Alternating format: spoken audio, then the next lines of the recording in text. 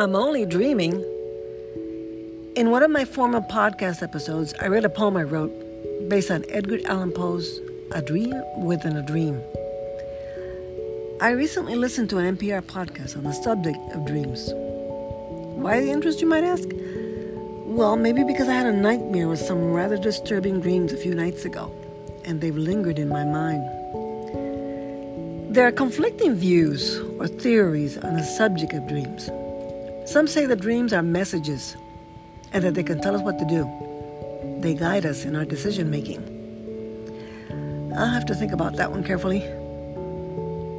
There's also the one that presents the idea that a dream can represent a fantasy that we would like to realize. Another one that makes me stop and think. All I can say is that most dreams are confusing. After a night of wild dreams, you rarely wake up rested. You begin to wonder what their purpose might be and what goes inside the brain while you dream.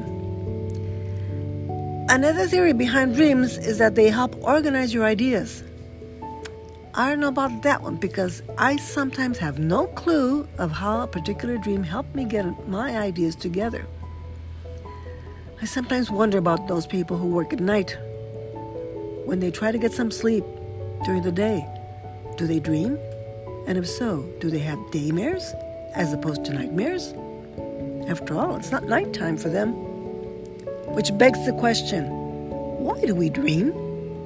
Is it necessary? Are there people out there who don't dream or just don't remember what they've dreamt? Some people, maybe most, reach a point in their sleep cycle in which they are dead to the world and you can't wake them up. That brings me to something else I've heard. When you're in that state, it's almost like death. You're oblivious to your surroundings. Your senses are dulled. You're lifeless. When you think about it, it's kind of scary. When you're asleep and in some dream, you're in another world. A world that probably has no boundaries. A place where you might or might not have some control. If I'm going to dream, I'd like to think I can have some way of making that dream be a pleasant one. A dream we can't control will turn into a nightmare. Why do we have nightmares? Are they a reflection of disturbing thoughts? Is there something in our lives that causes nightmares? Going to bed right after eating a heavy meal is not a good idea.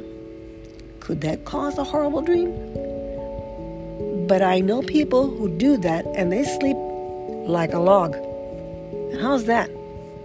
How does a person sleep like a log? A traumatic event can cause disturbing dreams. Now that I can understand. The sudden death of a loved one, an accident, a divorce, any of these significant life-altering events can lead to frequent nightmares or insomnia. Insomnia, that's a whole different topic. Nighttime. To dream or not to dream? How about I just daydream? Oh well, sweet dreams.